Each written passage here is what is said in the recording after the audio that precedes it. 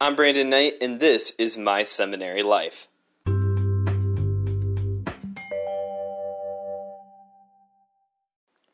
Well, welcome back, everybody. All this week, I have been reading 20 chapters between all of my books for class, looking at things like creation views and the attributes of God. But the big thing that the homework was wrestling with, which is what I want to talk about here this morning, is what is the Trinity and how do I explain it?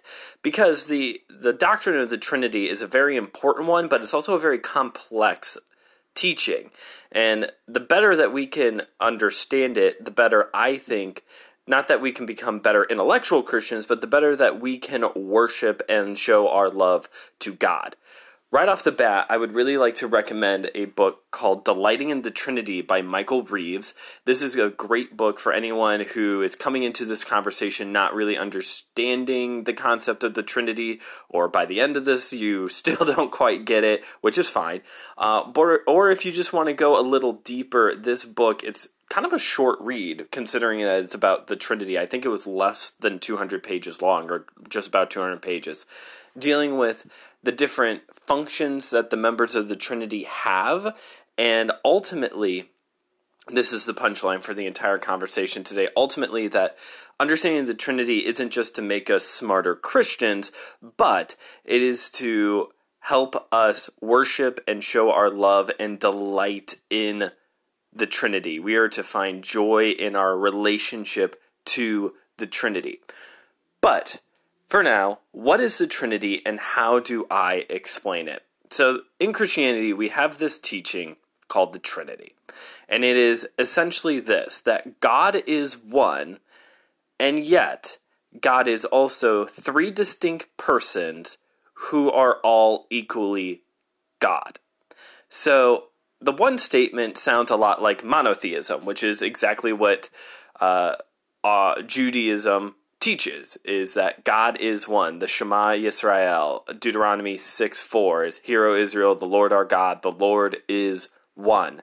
All throughout the law, Israel was taught to only worship one God. No other gods, no idols, only Yahweh who brought them out of Israel. That was the only God that they were to worship. But then throughout the revelation of the New Testament, we see that God is three distinct persons. It comes up briefly at points in the Old Testament, but by the time you get to the New Testament, it is very evidently three distinct persons. You have the Father, you have the Son, Jesus Christ, and you have the Holy Spirit. And each one of these people are distinct people. There are different views within Christianity that God is one, and that the Father, Son, and Spirit are different modes. This is called modalism, that God can switch into. So sometimes he can be the Father, sometimes he can be the Son, sometimes he can be the Holy Spirit. However, when you look at, say, for example, the account of Jesus' baptism in Mark chapter 1, you see that Jesus is being baptized, the Father speaks from heaven, this is my beloved Son, and the Holy Spirit descends upon Jesus in the form of a dove. So in that case, we see that there are three distinct persons. Also, as you wrestle with the entirety of the text of Scripture, you see that each one of these people have a distinct function. So the Father is not the Son is not the Spirit is not the Father, and you get the idea, because they all have distinct functions. The Father is shown in Scripture to be seated in heaven, receiving praise and worship from the heavenly realm. You see that in Revelation chapter 4. The Father speaks life into existence, Genesis chapter 1. Jesus' disciples are taught to pray in Matthew chapter 6 to the Father, Our Father who art in heaven, hallowed be thy name. Jesus is the promised Messiah of the Old Testament, who was there at the beginning with God and was the agent by which creation took place, and is equal to God. That is all in John chapter 1. It also says in John chapter 1 that Jesus took on the form of a servant, that Jesus took on, well, that's actually Philippians 2. John 1 also says that he tabernacled, he dwelt among us, took on human flesh. He is the propitiation for our sins, 1 John chapter 2, and is now seated at the right hand of God, being the mediator between God and man. And then there is also the Holy Spirit. And a lot of the teaching for the Holy Spirit comes from John chapter 14. This week I had to write a short positional paper on my view of the Trinity, and so a lot of what I'm telling you right now is coming from that short positional paper. In John chapter 14, it says that the Holy Spirit is a personal being, meaning that Jesus refers to the Holy Spirit as a he, not an it. There is another view within Christianity that God is the Father, and Jesus was a very virtuous person who the spirit or life force of God dwelt upon. But what we see here again is that Jesus is equal to God, making him fully God, and the Holy Spirit is sent by the Father in Jesus's name, but is a person, not just a force or a spirit or a ghost. The Holy Spirit is a person who is also present at creation. In Genesis 1 verse 2, it says that the Spirit of God was hovering over everything. The Holy Spirit also equips us to be able to live a life that is glorifying to God. You see that in Galatians chapter 5. It is by the Spirit that we are able to live the life that God has called us to. He is our helper. He is our advocate. Again, that's John chapter 14. And also, the Holy Spirit intercedes for us on our behalf to the Father. So each one is distinct. Each one has a specific role. Each one is fully God. So in the Old Testament, we have this teaching that God is one. But in the New Testament, we have a clearer teaching that God is three persons, and they are each fully God. And so the difficulty there becomes, how is this all true? That's Wayne Grudem writes in the Systematic Theology that if it was one or the other, it would be really simple. If it was just monotheism, that God is one, then the teachings of the New Testament are heresy. But if God is three persons that are all fully God, then we're actually polytheistic.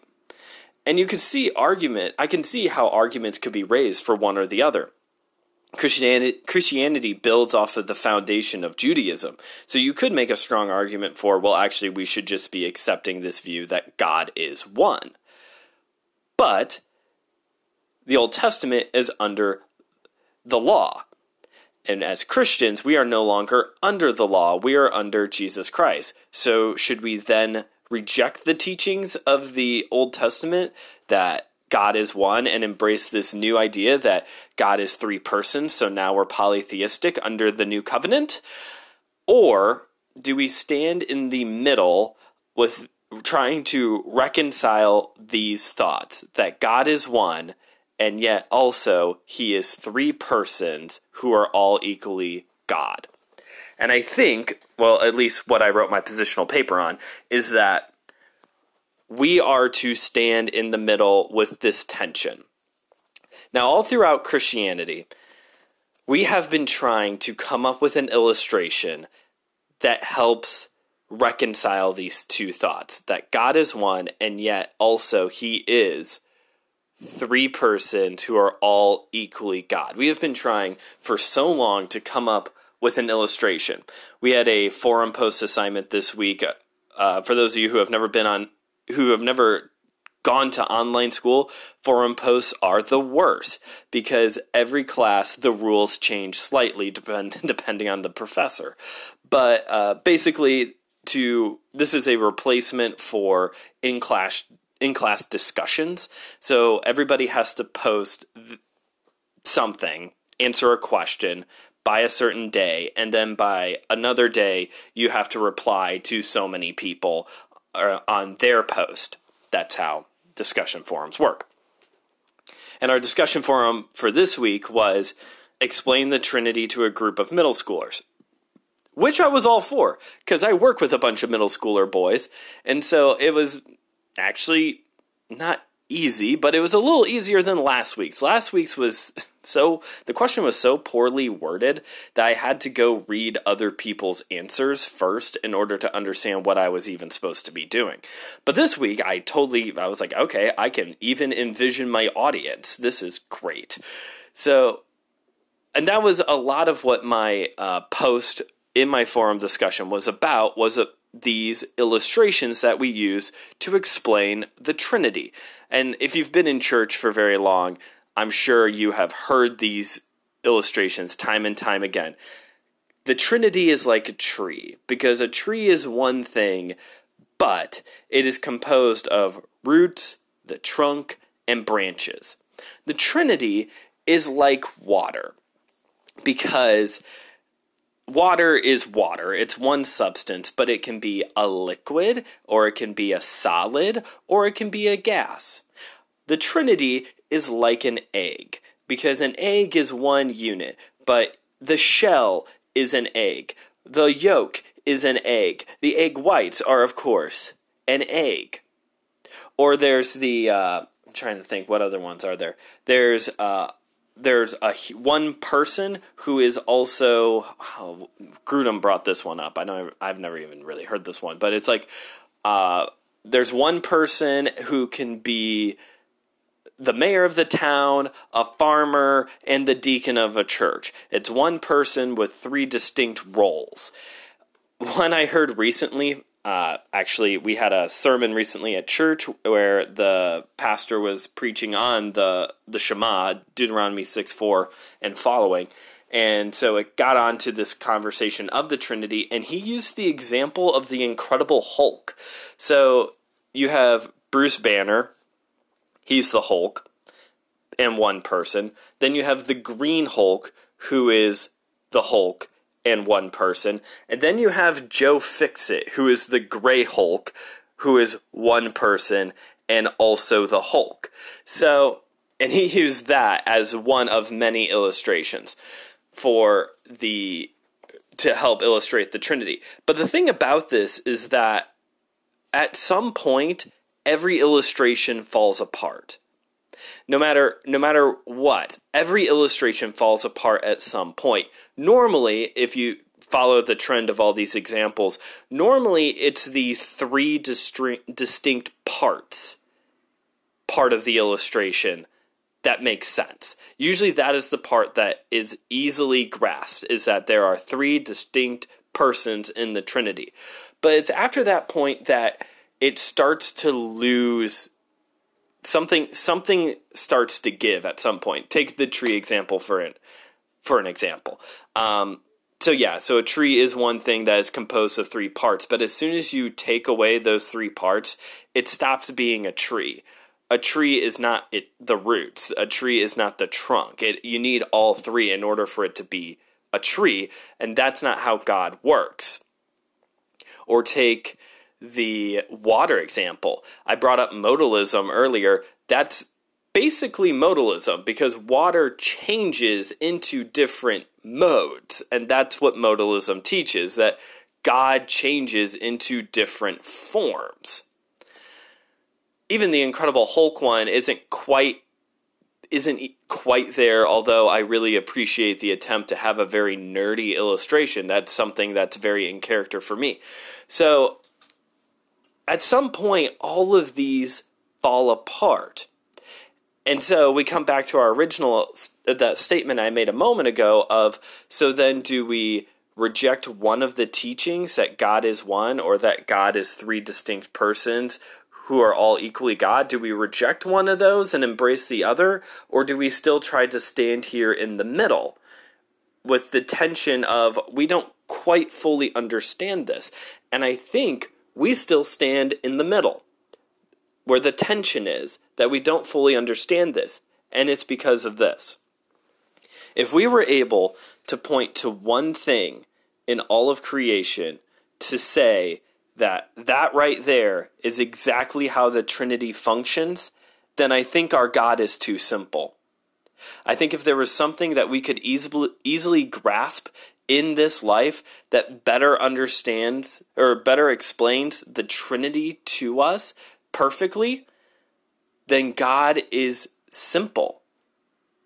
But because there is nothing in all of creation that we can easily point to that says this is how the Trinity works, then that means that our God is so much more complex and greater than his creation, than we can possibly fathom. And that's okay. The goal of Christianity isn't to be the smartest Christian in the room. That's never the point. The point is to be drawn to a place where we are in awe of who our God is. And let's face it, this teaching that God is one and yet also three distinct persons who are all equally God is pretty awe-inspiring. Like, there is nothing that we can fathom that gets us there. There's these illustrations that get us closer to the idea that God is three distinct persons who is one, but there is nothing that perfectly explains it. The only thing that I think gets it remotely close, and still it's not quite perfect, is the idea of a family unit, that God is the Father, the Son, and the Holy Spirit, and they all take on the title of God. And so, much like a family, there is one unit all under one name, the Knight family, for example, and they are three distinct persons, but they're all equal in the household. It's still not quite there, but it's closer. But even at that, the fact that it's still not perfect should bring us to awe. We shouldn't come to the doctrine of the Trinity and think, well, I don't quite get it, and so I'm just going to move on. Or, well, maybe I'll understand it better when I'm older. Which is something that one of the people wrote this week in their forum post, because we were supposed to be writing as if we were teaching middle schoolers, that his conclusion was, well, it will make more sense when you get older. And I very patiently and not in a very jerky way, encouraged the guy of I don't think you should really end the conversation there. I don't think you should end the conversation on, hey, this will make sense when you're older. Again, coming back to this book, Delighting in the Trinity, I think the idea that we can't quite fully grasp God and how the Trinity works should lead us to worship him more. This should increase our worship for God, because this shows how much more distinct and powerful and complex and beautiful he is, that we cannot fully fathom him. And that's okay. It should draw us to worship and love him more. So that's the Trinity in 20 minutes. So that's the Trinity in 20 minutes. And yeah, how do you explain it? Pick any of those. I would maybe shy away a little bit from the water one, because I think that's the one that's a little too close to a heresy. I think the egg illustration works fine. The family illustration works fine. I like the Incredible Hulk one, but it's probably because it's the Incredible Hulk. Either way, whatever illustration that you end up liking and use for your own teaching, or when you're teaching your children about the Trinity, I think it's important to have this conversation of, this is kind of how it works, but it's still not perfect. Make sure that is still part of the conversation. I think we need to admit at times when we don't fully get it. And it's okay, because when we admit that we don't fully get it, that can, at times, bring us to humility to worship God more. Well, thanks for listening to today's episode. Again, the Trinity and how to explain it in 20 minutes. That's pretty good. If you enjoyed today's episode, please take a moment on whatever podcast platform you are listening to this episode on to rate and review, subscribe, star rating, whatever it is. If you're listening to us on a platform that doesn't have any of those options, like Spotify, I put my hand over my mouth like that was going to make any difference, like Spotify, then you should head on over to our Facebook page, give us a like on there, and you can write a recommendation on Facebook to tell everybody on Facebook how much you like the show. Also, big news, everybody. We're on Instagram now. If you've missed it, I announced that this week on Facebook, and I've started posting on Instagram at My Seminary Life Pod, P-O-D, like the band. My Seminary Life Pod. So you can go follow us on there for slightly different updates because, pictures, so I have to do things a little bit differently on there. So the conversations will be different, so that gives you a reason to follow us on both. And as always, if you have any questions about what we're studying or just have a general question you want to ask me, feel free to slide into our DMs on Facebook or on Instagram. Leave us a question on there, or you can always ask a voice message on Anchor as well. And don't forget, I would love to do a Q&A as part of the Christmas special coming up here in December. So get your questions in, and maybe we can make that a segment for that show. And that is it for this week. The next 2 weeks, we are going to be doing a two-parter on Christology, that is the study of Christ, the study of Jesus. So I'm interested to see what the divisions will be like, or if I end up just doing one big episode. I don't know. We'll find out when we get there. But until next time, I'm Brandon Knight. Keep on studying.